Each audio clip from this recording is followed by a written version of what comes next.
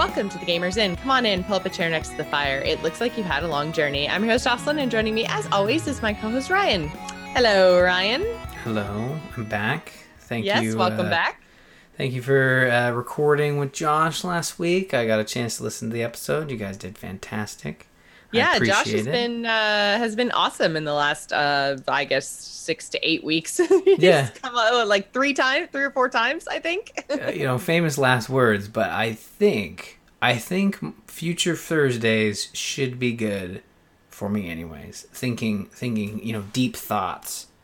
Yeah, unless BlizzCon, usually you're traveling. That's probably the next one. Yeah, I'll miss one for BlizzCon. I'll miss one for DreamHack Atlanta, but I think that's it till the end of the year. Knock on wood, I think. Yeah. Well, I should be around, actually, I might not be around for the BlizzCon one, so we'll have to see what we do there. But I don't know. I don't know. But anyways, it'll be interesting to see how that works out. But I do appreciate it. I was... believe it or not, it was my 4th wedding anniversary, so we went out. That seems like wrong. I mean, I know it's right, but yeah. I know. I didn't want to give up the podcast either, but I was like, I better go out for dinner. As no, I'm just joking. It was interesting. We just, we left the kids with a babysitter, and then we didn't have to record, and it was a good time. We went for dinner, but. I did eventually find time to play video games, but before that, we did a bunch of back and forth texting over the last week to try to figure out Extra Life, because it turns out we're both very busy people.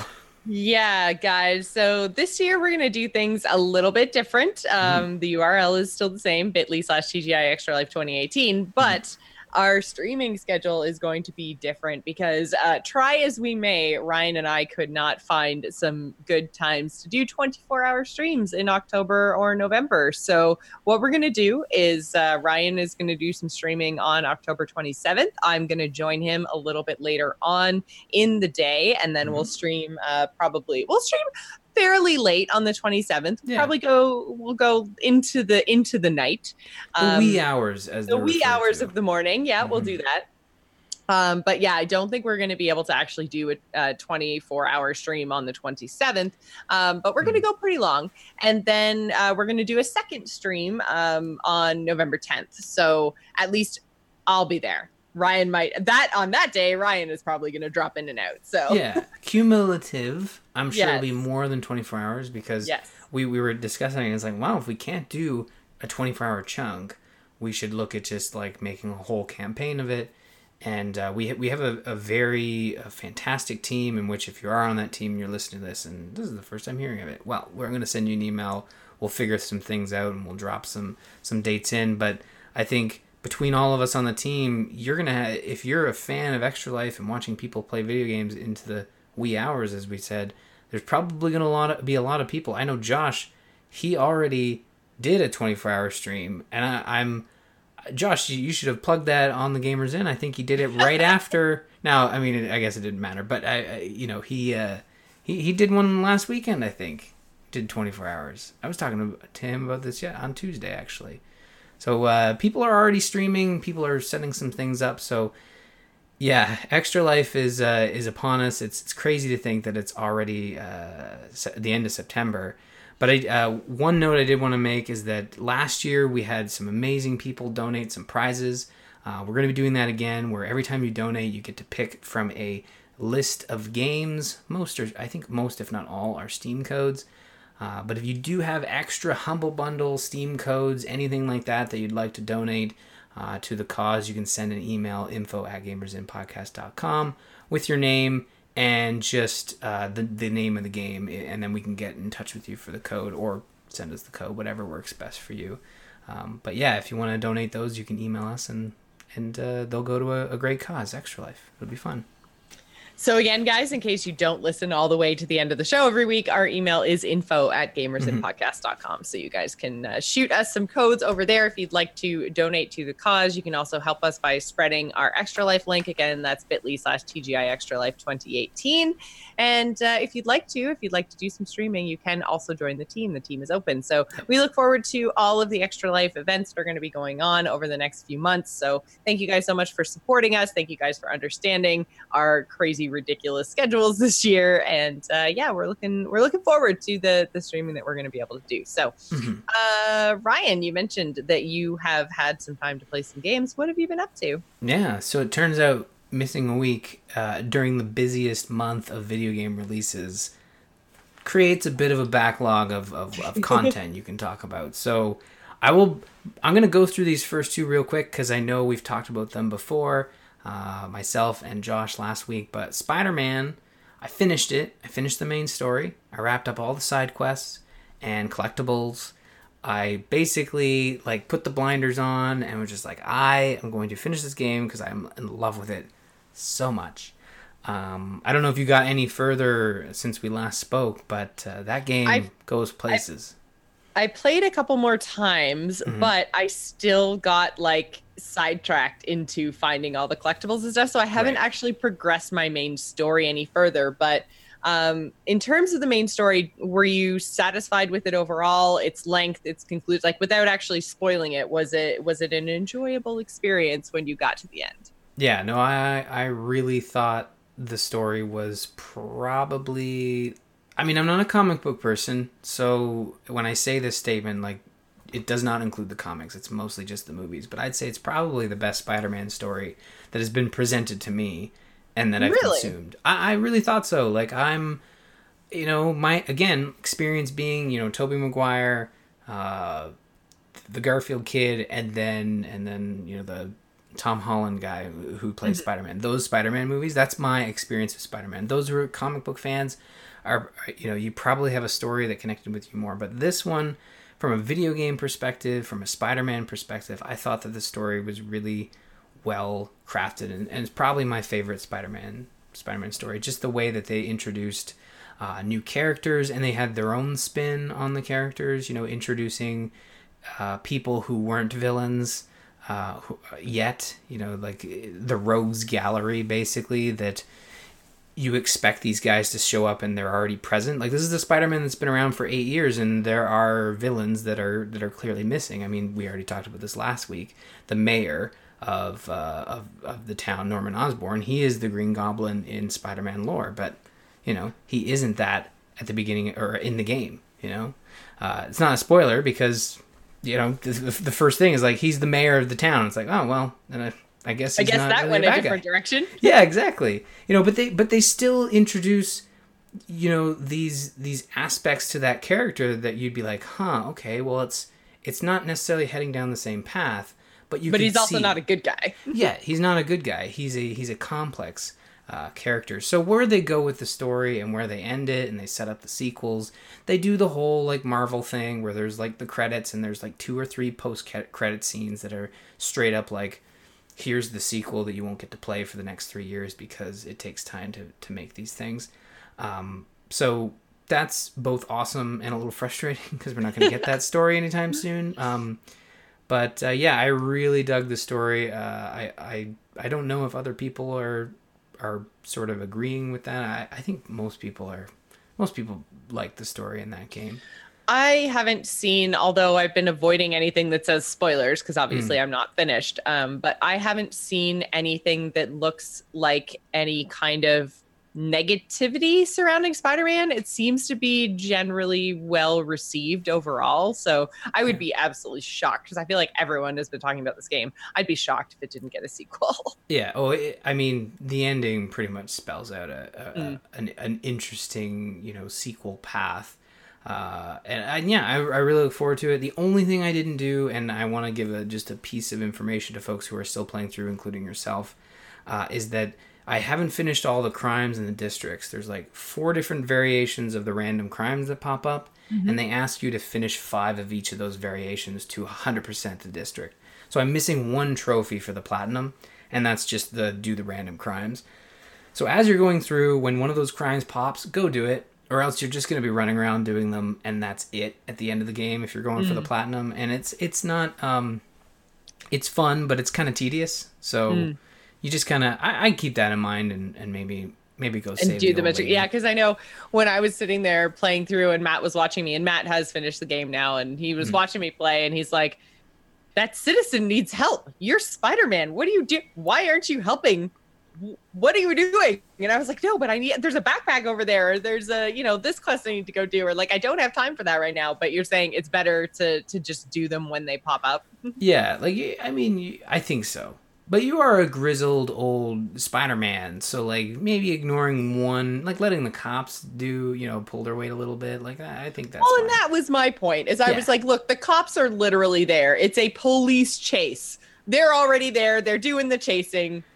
Come on. They'll figure it out. Earn your keep, cops. Yeah, but I really like the game. Like, it's been a long time. Actually, PlayStation's been really killing it this year with games that have just really latched on to the type of games I love, like looking at God of War, Detroit. I don't know what it is, but like they've just been dominating first-party titles this year. Nintendo hasn't come close, and I loved all the Nintendo titles that came out last year. We're not even going to talk about Microsoft, but I think Spider-Man is a game that if you have not played it and you own a PS4 and you're just remotely interested in superhero type content, you really owe yourself to try this out. And the fact that there's DLC coming out at the end of October, and usually like I wince and I wait for people to complain about DLC coming out so soon, but I haven't seen that, which is really awesome, and maybe that's because people want more of this game. But personally, I'm really looking forward to new content coming out at the end of October, which will probably spur me to get back in and do more of those crime solving. Did you ever start using the fast travel system, or did you keep swinging around the city? Because it never got old. I did it a bit just to get the trophy, because there is a trophy for doing the fast travel. And then if I needed to get from like the top of the island, is that the riding the subway trophy? Yes. Because I have tried to jump down into subway openings when I see trains going by, and I die every time. And I was like, how am I supposed to ride the subway? What am I not getting here? It's like, that's the fast travel. That's the fast travel. I'm an idiot. It actually is one of the coolest. It's really cool and cute the way they do it, because early on in the game, you're just riding the subway, interacting with other citizens. Like, it's actually quite cute. And then later on in the game, when some stuff goes down, it changes the way you ride that subway. Like, you're still riding the subway, but you're doing it in a very different light, because it just represented the state of the game, which I thought was really cool the way they did that. So just all the little touches of this game, and the combat, like I think we talked about it 2 weeks ago, where the combat at first felt a little cumbersome. Doing some of the challenge stuff, trying to do the combat challenges, I quickly learned that the way to really love combat is to just use all your gadgets all the time. Just like swapping in between them and combining, like, stunning everybody with electricity, throwing out your spider bots, your impact web, your web bombs, like just using all of it, because it all recovers so quickly that you're never going to run out. So yeah, superb game. Very, very good, and the story ended in a fashion that just I haven't seen done in a Spider-Man story before. So it was they had their own twist on it, similar to Batman Arkham Asylum. They kind of took the Batman lore, and then they said, okay, this is the Rocksteady Batman lore. This is the Insomniac Spider-Man lore, and I think they did a really good job with very that. Cool. Yeah. One other thing that I did want to talk about before we move away from PlayStation is we had a conversation last week, Josh and I, about all the cool stuff that's coming up with Red Dead Redemption 2. And I asked this question in the Discord, but I am curious about your take. So I am super on the fence because my PlayStation 4 is like, it's old. And Red Dead Redemption 2 looks so good, and they've bundled it with the PlayStation 4 Pro. And so essentially the game is free because the PlayStation 4 Pro bundle with Red Dead Redemption 2 is the same price as the normal PlayStation 4 Pro. So, since I was going to buy the game anyways, that's almost like getting almost $100 off of a PlayStation 4 Pro if I just go get it. So, is it, and we do have a 4K TV. Oh. So, you do? We do, yes. Oh, right. So, Matt got it on Boxing Day last year, I think. So yeah, like we have the TV already. Mm-hmm. And then I was thinking that basically would put me, it would basically be the same sort of thing as what I was doing back when I was an iPhone user, is I wouldn't get like the iPhone 4, I would get like the iPhone 4S, because it's like the 4 is like the new thing, but then the like 0.5 is the new thing improved. So I felt like I was always getting like not so much like beta tech, I was getting like the new improved version of the thing that they'd already done. Mm-hmm. So I was like, okay, then, because that's kind of what these like halfway through console cycle consoles feel like, is it's like it's kind of the same as the original, but like amped up, right? Right. So then it would put me on the amped up cycle when they've kind of gotten rid of all the bugs with what their current gen console is. Yay or nay?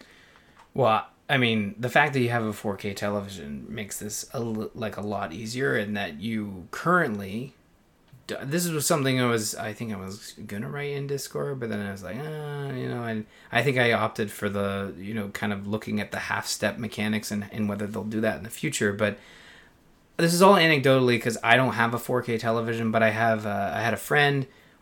I have a friend who got a 4K television, and he had his old PlayStation 4 hooked up to it, and I had played a little bit of it. The 4K televisions will take that signal from a PS4 and apply the technology of the 4K television and make it look better than it would have looked on a 1080 right. television. It's like if you were to somehow hook up your PlayStation to an old tube TV and then suddenly move it over to 1080p TV. Like the PlayStation isn't doing anything different. It's the way the TV is displaying. The TV is, yeah. So the 4K television is already taking the PS4 and giving you a better look and feel.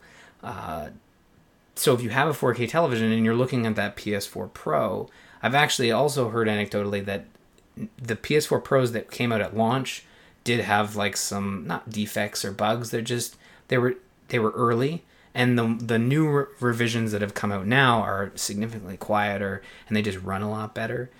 So now is a good time to get a Pro. Keeping in mind, though, that the Pro, any new console you buy right now, and other than the Switch, you're looking at a limited life cycle, right? Because I'm pretty sure you're going to get the PS5 or the Xbox One, 2, 3. The Xbox 2, yeah. Xbox, whatever they decide to do, 1.2 or 1.2 or, yeah. You're probably looking at maybe 2, maximum 3 years before that new console hits. But then, see, I wouldn't buy the PlayStation 5 because things would probably be supported on the 4. Then the one that I would buy would be like the 5.5 or the 5 Pro or whatever that's going to be. Do you know what I mean? Like that's the cycle I'd be on. I wouldn't be on the new console. I'd be on the new console improved.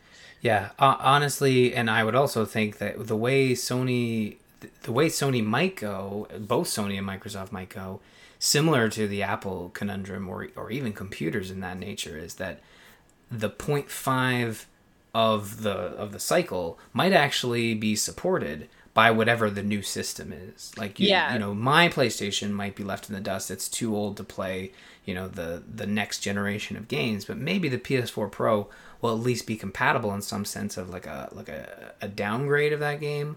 Rather than what we saw before with the Xbox 360 to the Xbox One, where people were releasing across both consoles. You see that again, but it's still one game, and you can play it on either side. I honestly don't know what's going to happen, but I think long story short, if you already have a 4K television and you have a game that you specifically want to enjoy on your PS4 Pro, I think Red Dead Redemption 2 is a solid choice. That game looks phenomenal, and it's not coming out on PC, so nobody can make that argument that, just put it on your PC and dual quad core it all up and you'll be fine. No, just get the PS4 Pro, because I don't see Red Dead Redemption 2 coming out on PC until this time next year. Like if it happens, it's gonna take time. Mm-hmm. Well, and then so like right now on the PlayStation 4, that came out back in 2013. So it's literally a 5-year-old console now in terms of like tech. It's crazy. And the PlayStation 4 Pro is did actually come out, I guess it'll be 2 years ago in November. So I mean, it's not like new. It's the most new of the consoles, but it's still not like it didn't just come out. No. But yeah, like I don't know. I feel like I'm also not going to buy an Xbox in the next console cycle, I don't think, because their first party stuff has just been poop. So Plus, it's all on PC. So it's all on PC, yeah. So I'm probably just going to avoid my Xbox completely, and I'm just going to be on the PlayStation train. So this might be like the only console that I buy in the next few years. And I haven't bought a console. Like I think I got my PS4, I want to say in like maybe 2014. Like I didn't, because Last of Us came out and I did get a Last of Us bundle, but I didn't actually play the game. So I didn't get it on, like, it wasn't super current. Do you know what I mean? Like I got it, like I feel like I was like a year behind the curve on PlayStation. The last console you would have got at launch would have been the Switch, right? But yes, Switch was the last thing I bought on launch. Yeah, which feels, feels different from what we're talking about. Like it's a different pillar of the gaming sort of choices that you have. The only thing I would say, just to play devil's advocate, is one game franchise launches with the PS5, you buy it immediately. What if there's a Horizon Zero Dawn cycle or sequel? Like, what do you do there? Do you wait, or do you then buy a PS5? That's the thing, is that if there was a Horizon Zero Dawn sequel that got bundled with a brand new PlayStation, I would want that thing so hard. But if that's the only thing, the chances of that happening, like Horizon Zero Dawn came out last year.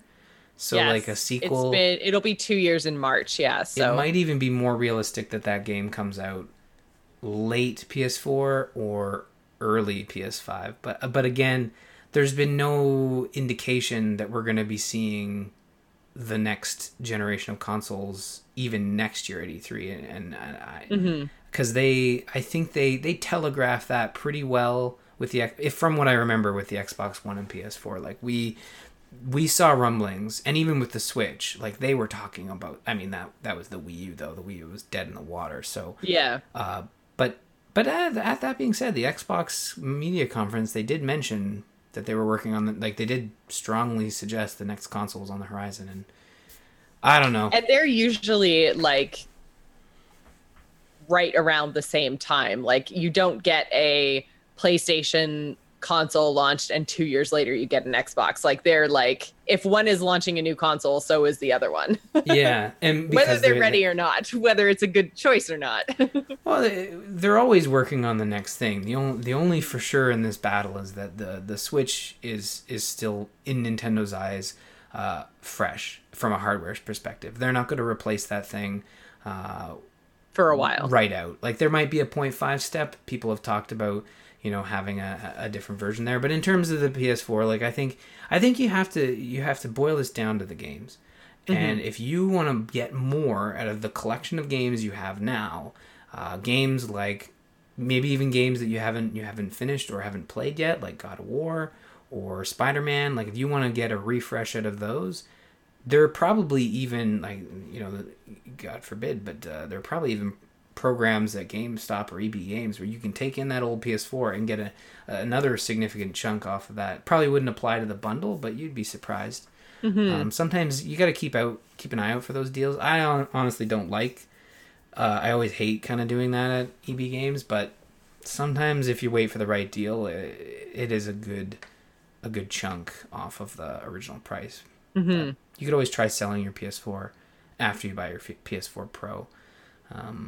And probably get, I don't know, up to 200 for it. Yeah, I could probably get a couple $100 for it. Yeah. So at the end of the day, it's just really $200 for a console that can fully take advantage of your 4K television. Of the TV, yeah. And we'll make things like, well, I mean, even then, whenever I'm buying, if I have the choice of buying on multiple consoles, I usually buy on PlayStation. I don't buy on Microsoft very often. I think the last thing I bought from Microsoft was Sea of Thieves. And before that, I don't even know. Which is kind of funny because I do prefer the form factor of the Xbox controller, but I've just been getting so much out of my PlayStation that's just like, I don't even think the Xbox is plugged in right now.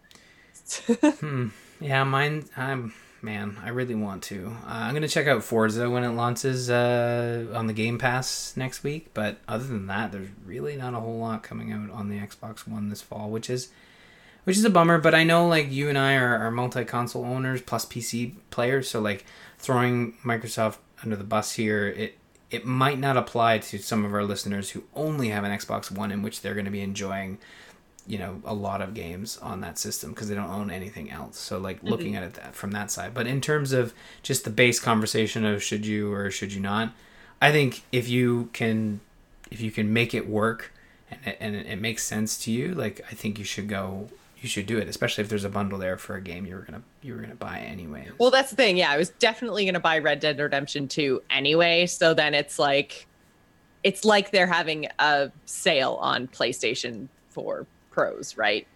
Yeah. So is the bundle have anything cool on the console, or is it just like a straight up normal PS4 Pro? No, it's just a PS4 Pro, which I actually kind of like better. Yeah. I don't necessarily always like some of them look kind of cool, but some of them are just like way over the top with the graphic style and stuff. And I'm just like, I kind of just like the plain black. Like, it just looks sleek, right? Yeah.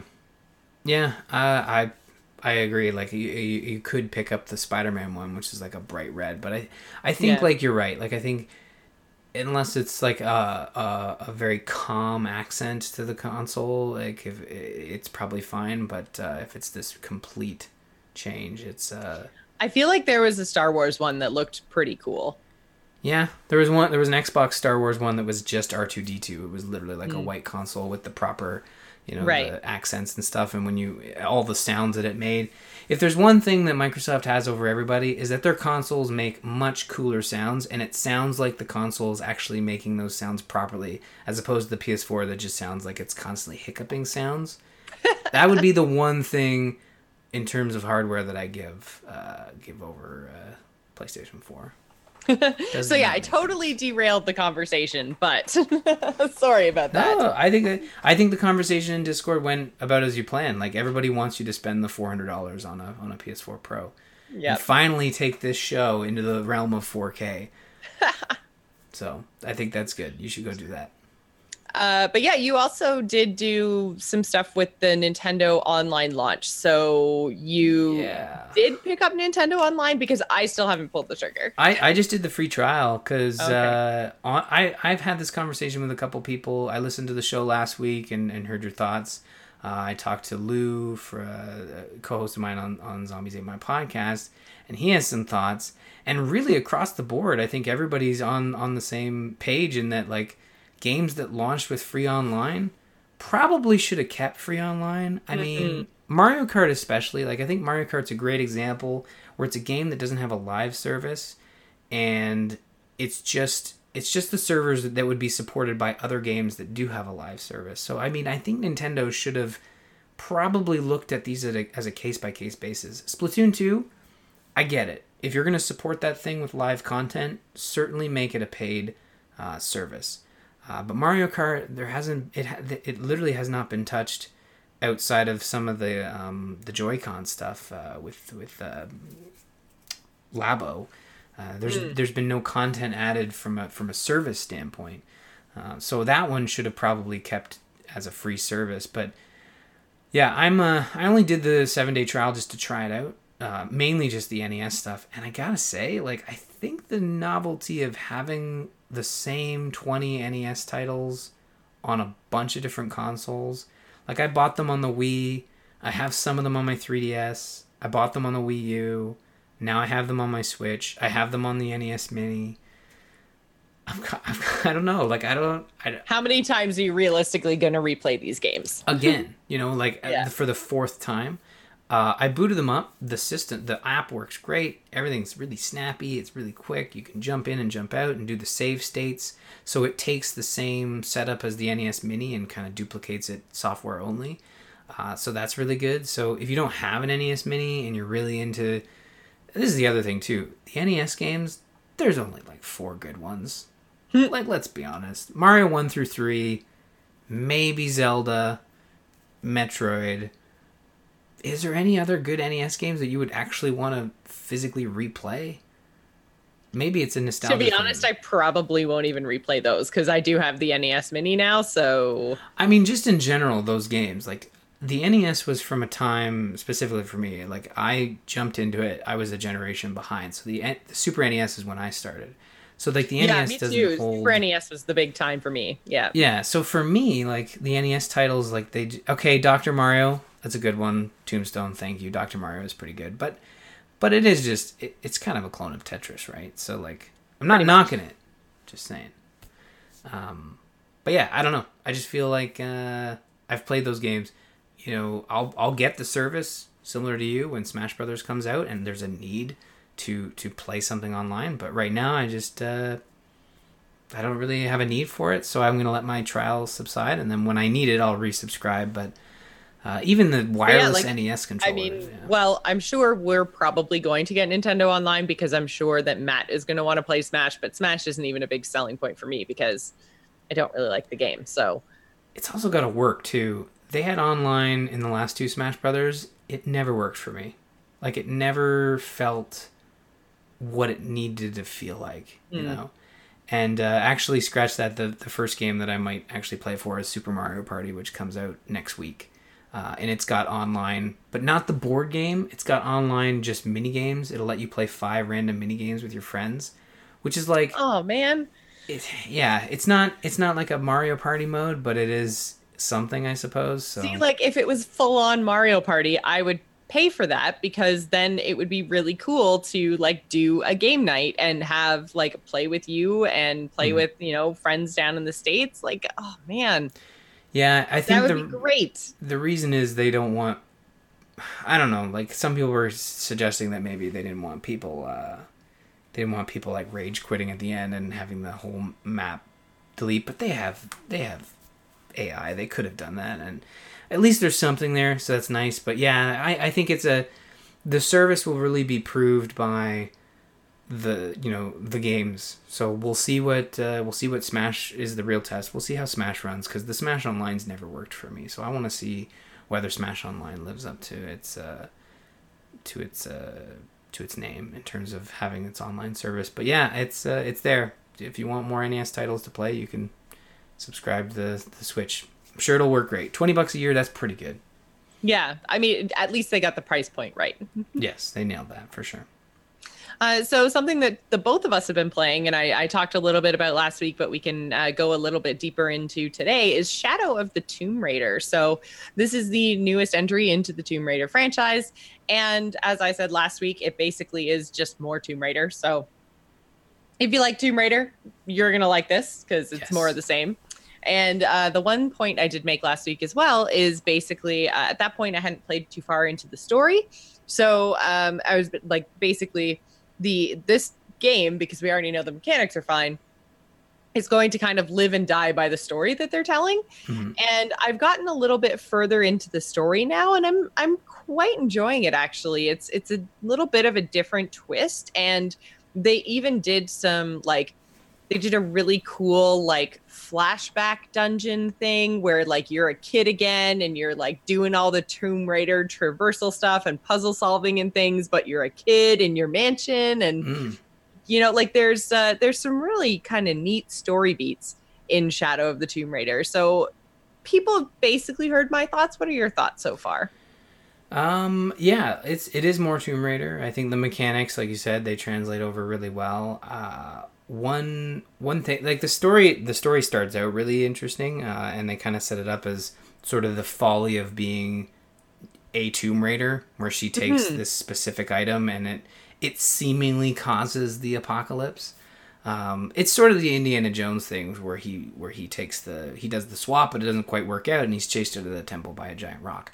This is like the equivalent where she takes the dagger or whatever. Key thing, yeah. And then the whole temple starts to fall on top of her, and then there's a tsunami, and there's this cause of like, oh, it's the apocalypse, everybody. And that's basically the game, is that it starts out really strong in terms of you've caused the apocalypse, and Trinity is this organization that is trying to stop the apocalypse, but also take advantage of it. Like the apocalypse is a real thing, and they're going to like use the mythos behind what is happening to reshape the world in their image. The Tomb Raider franchise, especially the reboot, has really played sort of realistic, but also that layer of mysticism in the background. This one kind of brings it to the forefront with literally you causing like a tsunami, or seemingly coincidentally causing a tsunami. But I thought the beginning was very strong, but it pumps the brakes pretty quick though, in terms of the story, where it moves so slow that I kind of like, okay, what is actually happening here? You know, you get to this big open area. They boasted as like, this is the biggest open area in a Tomb Raider game, and it's a big hub city, and it is big. It's beautiful. There are a lot of characters, but like talking to the characters doesn't usually produce very interesting dialogue. The side quests they give you are pretty uninspired, and like they are literally side quests. Like I'm supposed to be stopping an apocalypse, and you're asking me to find it's the chicken problem. Sure, and now I'm having it too. Like I think for me, like I don't mind side quests as long as they're being delivered to me in the same way the main quest is, in terms of, you know, quality. And I'm just not. It's just not there. Like clearly there was a difference in terms of design here, where the main quest type stuff is all like traversal and puzzles and combat, and then the side quests are like, oh, I need you to free 4 of my friends, and they're scattered over in this side of town, and you just got to run around and talk to them and then free them. And then at the end of it, they say, okay, go. And then you travel back across the map, and they say, okay, now go back to this point and save this person. So you travel all the way back to the other side of the map, and you go in there, and there's this like really choppy cutscene where it's like, oh, you found me. Is everyone safe? And then the bad guys come in and it's like, no, it's not safe. Gah! And then he like chops them, kills them. And then you have to fight like this relentless respawning of enemies. And at the end, it's like, you did it. I'm like, what? I mean, I'm supposed to be stopping the apocalypse. Like, I literally put my life on hold for you guys. Like, what is happening here? So that stuff isn't strong, but the main stuff, basically everything from Rise of the Tomb Raider that they brought over to the sequel, that stuff is super strong, and I really like it. The challenge tombs, those side quests, those are also fantastic. The puzzles are really good. But yeah, I don't know. I'm loving it. Yeah, I had a really, I did the first challenge tomb I came across, I went in and did, because I wasn't 100% sure, like, which opening was the challenge tomb and which opening was the continue the main quest. And I'm like, I don't know if I'm going to be able to get back here easily. So I want to do this challenge tomb right now and kind of see how challenging it is. And it was pretty decent. Although I felt like a couple of the times that I struggled weren't because I couldn't figure out the puzzle. It was more so like, well, they made this awkward just for the sake of being awkward. Like, not necessarily a like challenging jump, but just like, it was like one of those, like, you have to land your character's foot like right on the very edge in order to be able to actually jump that far. So you're going to fail a bunch of times.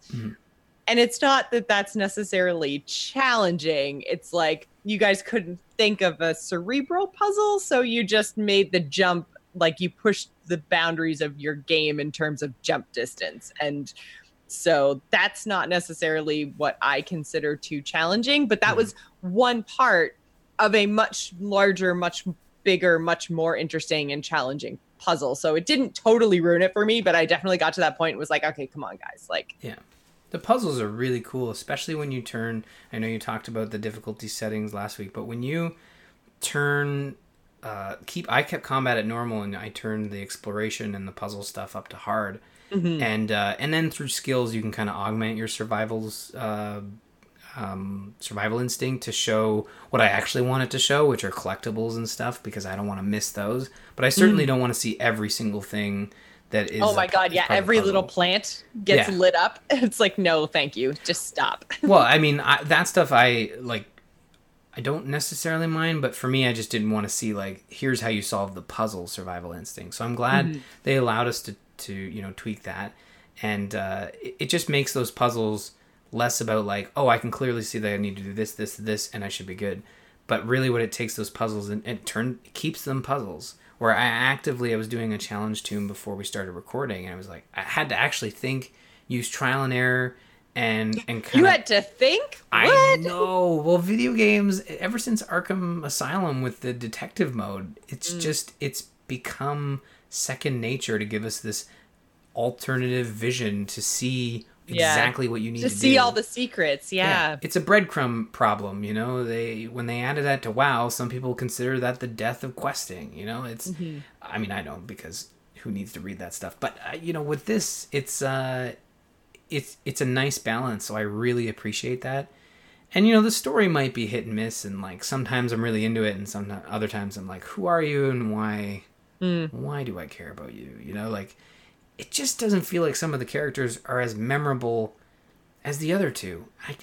I mean, I don't know. Like, I remember Tomb Raider being very good, and then Rise of the Tomb Raider having, similarly strong characters that I cared about. And this one, it's just you and the Jonah guy from the last game, and it's all new characters, except for Trinity. But Trinity being the faceless, where the bad guys basically Bond algorithm, whatever, bad guys in Bond are, like, I don't know, it's more Tomb Raider, but and maybe it's because I'm just coming off Spider-Man that I'm a little more critical of it, because Spider-Man was effectively, in my opinion, like a perfect game. But Spider-Man was also the first in a series. By the time they get to Spider-Man 3, it might not be as good, because, I mean, you just said the first Tomb Raider game was awesome. So maybe they're just spreading themselves a little bit too thin, because we've had a Tomb Raider game every year, right? So maybe they should have made it every other year and taken a little bit more time to flesh out some of the side stuff. Well, I was doing the math with Lou last night. Rise of the Tomb Raider actually came out 2 or 3 years ago, but it actually came out longer because it was an Xbox exclusive for the first year. So it had a long tail, where Rise of the Tomb Raider came out on Xbox, a couple months came out on PC, then a year later the whole thing plus DLC came out on PS4, and then a year after that they came out with, like, the 20-year anniversary.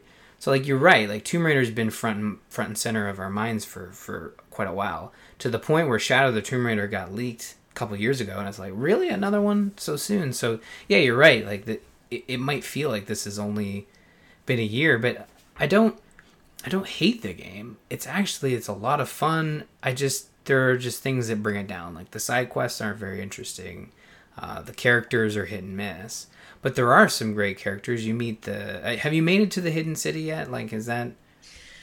I think I just got there. Okay. So I haven't, because, like I said, I was kind of going a little bit completionist on it, because I wasn't sure, because I did know that it opened up, but I wasn't really sure, like, as you're going down the path on your way there, it's not necessarily open. So I didn't know how much I was going to be able to kind of, like, turn around and go back up that path sort of thing, or if the game would, like, avalanche rocks behind me or something and kind of close off the early kind of, I don't want to say tutorial area, because it's not a tutorial area, but it's definitely it's like the path that you take before the game opens up. And so I didn't know if that path was going to stay open or not. So I kind of took my time going through there to try to make sure I was finding all the collectibles and everything else. So I took my time getting to the city, but I did just get to the city.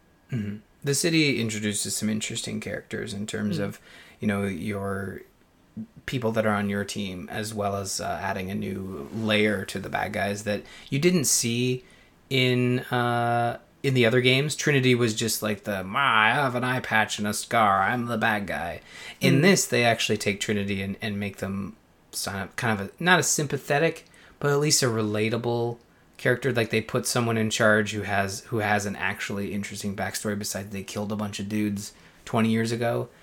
So that's interesting. But yeah, no, I think if you enjoyed the Tomb Raider franchise, there's no reason to skip this one because it's actually the conclusion to that trilogy. So if you really liked it, I think it's certainly worth checking out. And they're going to support this thing like they have the other titles. Like they've got a whole season pass, so you can check that out. But yeah, I have mixed feelings on it, but I still have been enjoying it. The stealth stuff's really cool. Now you can break stealth. And when you get discovered, you can actually get back into stealth a lot easier. They've added more mechanics like covering yourself in mud and sinking back into overgrowth of vines. So that's really a neat concept. But sometimes you get into combat where that isn't available and you just have to shoot it out, right? So it varies as you go through. Yeah, I found in combat specifically, even though I turned my combat difficulty down because, like I said, I like the traversal, I like the puzzles of Tomb Raider. Combat, not so much. It's never been my thing. So I turned my combat way down. But I still found that like the AI was, and I don't know if the AI is smart or dumb, but it doesn't act the way that I think that it should act. So like, because they give you mechanics where you can like throw rocks and cans and, to distract people.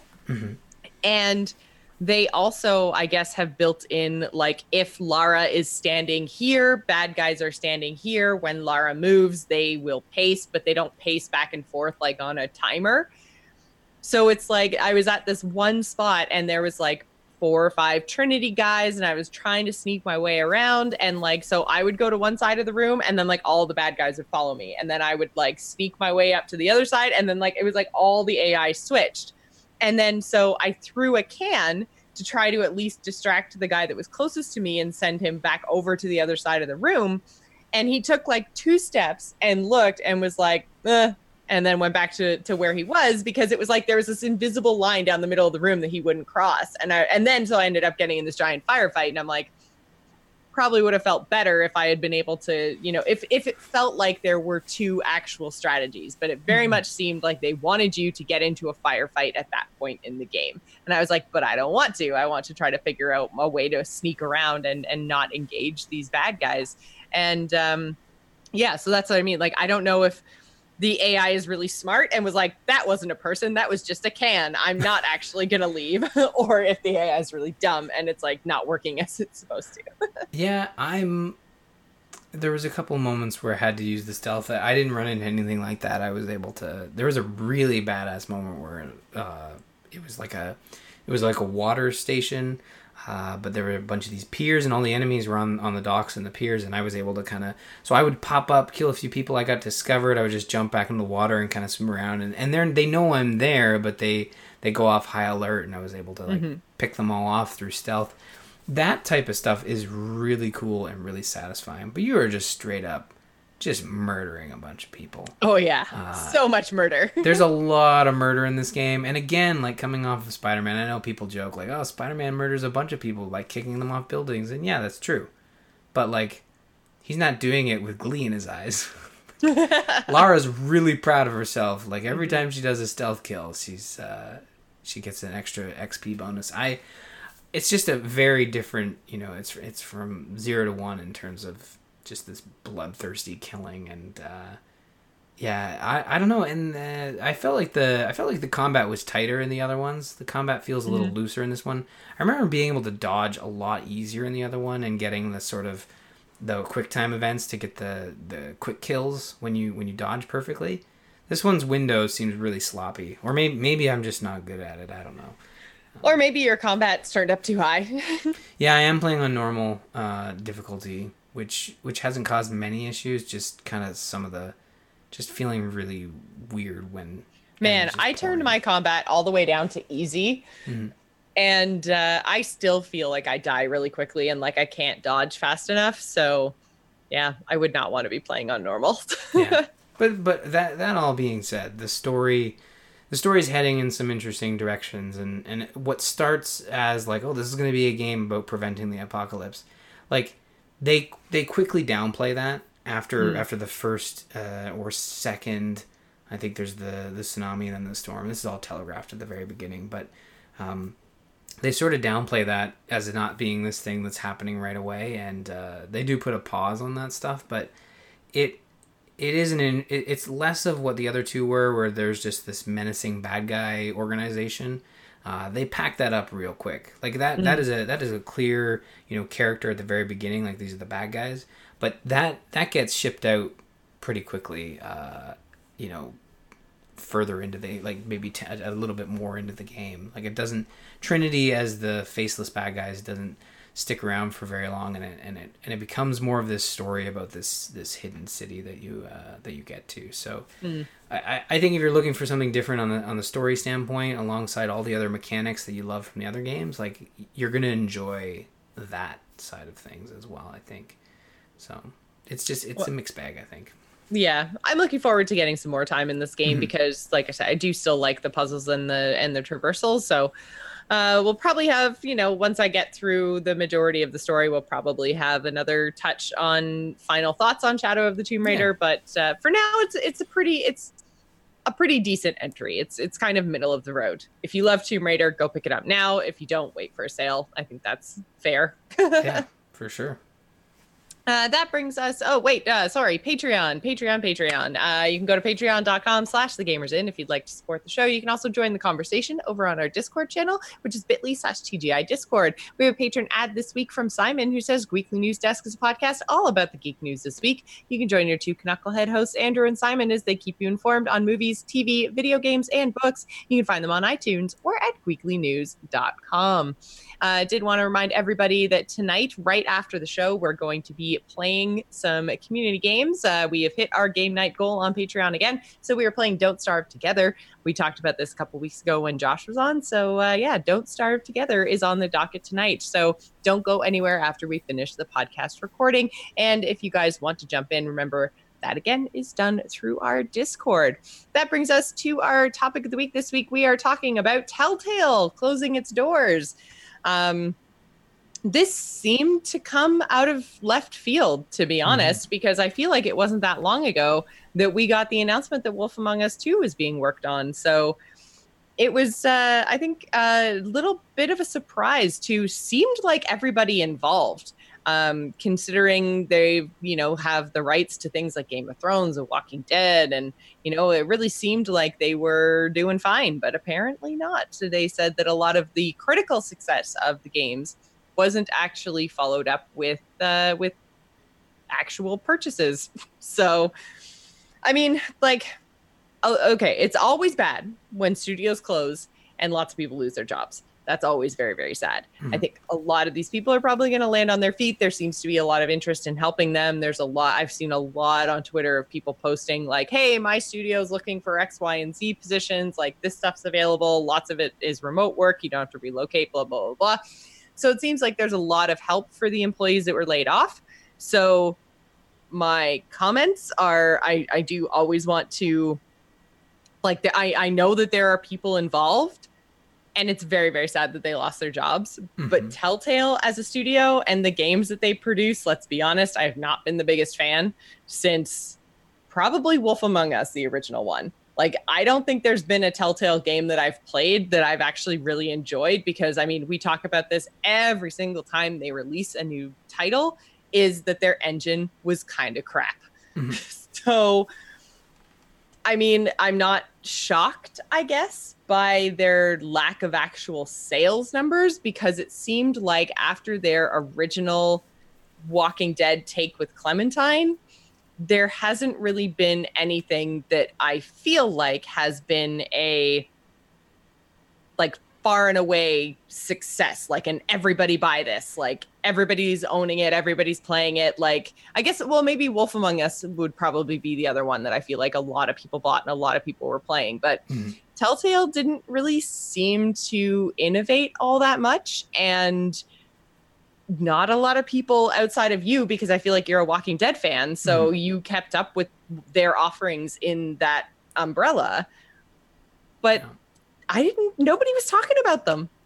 And everything, and Josh, I think, who is in the chat room right now, is hitting on something else, is that every single thing they put out was an episodic game. And I fell off that model so hard. Like as soon as even The Council, which was not Telltale, but was another title that we talked about and played earlier on this year. As soon as I found out, like I started playing the game and I was having a really great time and it was this awesome experience. And then I was like, oh, it's episodic? Screw that. I'm not going to play it again until I have all the content available to me. So had I realized that, I wouldn't have bought The Council. Like, I don't like episodic games. I think a lot of people don't like episodic games. So when you pair episodic games with kind of a janky engine, your stories have to be mazeballs to kind of counteract those two things, I think. Yeah, we talked a lot about this on the latest Zamp. We went into it from the Walking Dead side of things because there's a whole other wrinkle on that side of things. But when you look at the company, I think I agreed with you ever since we played Wolf Among Us, and that's why we were so impressed by Life is Strange originally, because it was this episodic game on an engine that didn't look like it aged poorly. Like Life is Strange, for even though it did look amazing, still looked better than a lot of what Telltale was doing. And I think that's the biggest issue that Telltale faced, is that you're right. Like their storytelling was I don't know, Game of Thrones aside, like I don't know how they messed that up so hard. Was terrible, but but everything else, like the writing was good stuff. Like in terms of video games, in terms of the way you can write for video games, it was good writing. You know, again, Game of Thrones aside, that was really bad.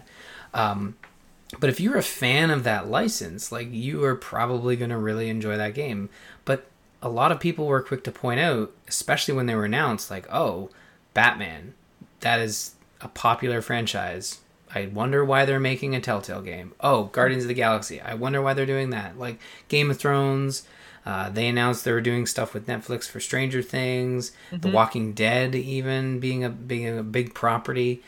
It always felt like they were chasing the hot IP at the moment, and that's going behind the scenes a bit, and that a lot of people were saying like they were always chasing that lead, that new IP that would make them a bunch of money, as opposed to focusing on story. And Josh is saying in the chat room that they actually fired 90 people last year. That was their attempt to kind of look at restructuring the company, focusing on smaller projects, deliverables, proper story.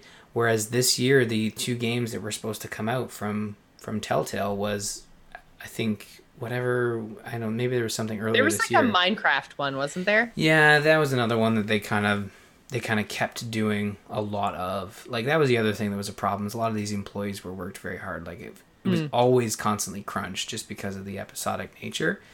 But The Walking Dead final season is a game that is most likely going to go unfinished. I didn't really dive deep on the news today, just because of what was going on the internet today. But I didn't see whether there's any update outside of the fact that Telltale announced earlier this week that potential partners are looking to finish The Walking Dead final season. This could be the first time we see a season pass of an episodic game go unfulfilled.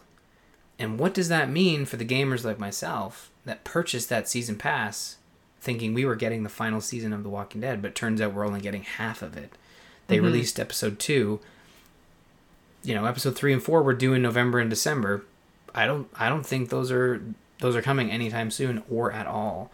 And the fact that they let all those employees go, no severance, the no severance thing is a big deal. That's something that there's a class action lawsuit out there.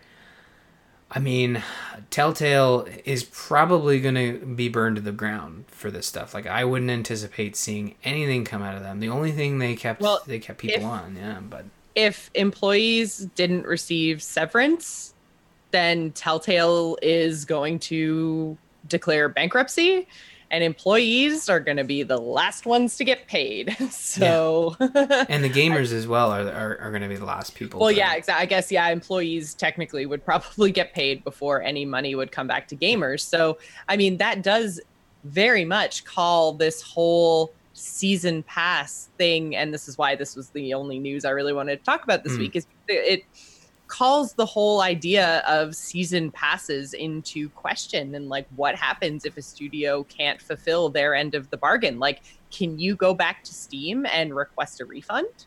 Probably not. Probably not, because I played the first episode and I also didn't. I bought it on Humble Bundle, I think. I was just gonna look at Josh is saying in the chat room that they might not have partners to finish up The Walking Dead, but they honestly at this point, like for me, I can look at this from a practical standpoint. Like the company is shuttered basically. They have 25 employees left to finish a deal with Netflix for the Minecraft story stuff they're doing, and that is just a glorified choose your own adventure. They're basically taking the game and transmogifying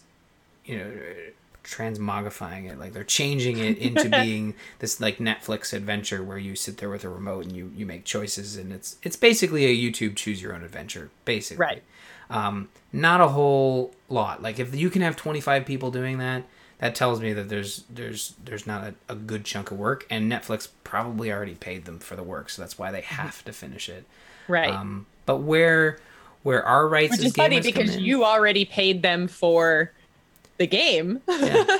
And on one side, part of me's like, dude, we're owed this season. And on the other side, I'm like, man, a lot of people lost their jobs in a very expensive place to live, doing something that might be hard to come by in that area because it is so expensive to live there. Like, there's all these factors that leave me kind of thinking like, shit, I don't know what to do here. Like, I guess just life lesson, don't buy a season pass from companies that are clearly struggling.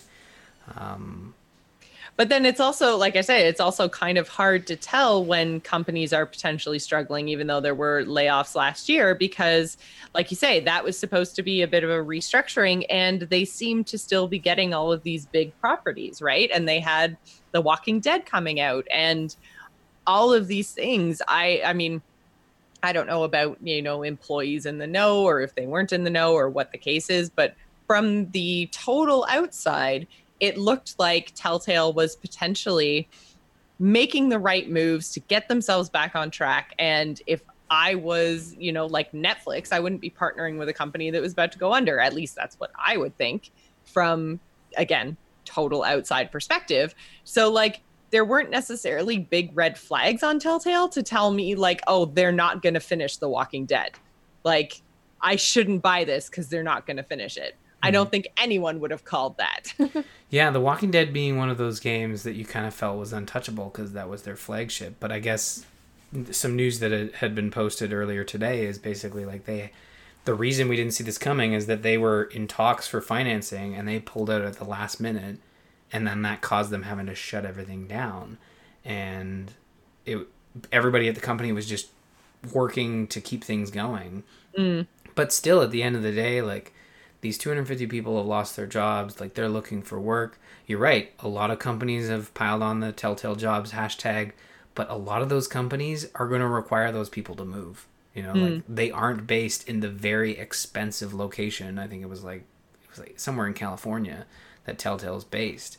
Like these are companies like EA, like, I saw the guys behind, I think it's like CCP, like they're in Sweden. It's like, hey, we have lots of jobs. It's like, well, okay, I'll uproot my family and go work in Sweden. Like, that's not it. It's positive, but these are people who had jobs thinking they were working for a solid company like Telltale, and it's unfortunate because I thought they were making an interesting turn with the fact that they were working on the final season of The Walking Dead, a sequel to Wolf Among Us. Like, they were focusing on quality projects as opposed to going after the hot new license. Now I know Stranger Things, like that is the hot new license, but man, I don't know. It's a super bummer, and I think the story is going to get worse before it gets better, especially with the class action lawsuits and the very cryptic. Like, they're still a company. They still exist, so there's still someone there to tell us what's going on. But it might just be this Netflix thing, and then they will just quietly disappear, which really sucks. Yeah, I don't think that Telltale is actually, like, from what I understand, from what the, press release the wording there, it very much seemed like, okay, this is our skeleton crew because we have contracts to fulfill. And then after that, we're just going to close the doors. Like, it seems like they're just effectively closed as a studio. So too bad for those employees. It really is. But yeah, it's not going to impact my gaming at all because I haven't, like, I was, I guess, decently excited for Wolf Among Us 2 because, like you said, the story-wise, I thought Wolf Among Us was interesting and unique, and though it was based on an existing Fables property, it wasn't like Guardians. It wasn't even like Walking Dead. Like, it was I feel like Fables was like small enough that it just gave them space to tell their own stuff, you know, and they told a good story there. So I was looking forward to more of that, but it is what it is. I guess if you guys liked Telltale games, you should have bought them. More games, bought more of their games. Bought more of their games. Yep. Yeah. But that's going to do it for us tonight, I think. You can visit us on the web at gamersinpodcast.com. You can also follow us on Twitter. You can find me, Jocelyn, at Joss Plays. Ryan is Dar Murphy. And don't forget to follow the show at The Gamers In. The video versions of all our episodes are streamed live on Thursdays at 8:30 p.m. Eastern on twitch.tv/TheGamersIn and are also available after the fact over on Twitch. You can also email the show and let us know what you're playing at info@gamersinpodcast.com, as well as if you guys have, again, anything to donate to our Extra Life campaign in terms of Steam keys you're not using or anything that you'd like to give away, email the show at info@gamersinpodcast.com. Thanks for staying at The Gamers Inn. Remember, tune in next week. Bye, everybody. Bye, everyone.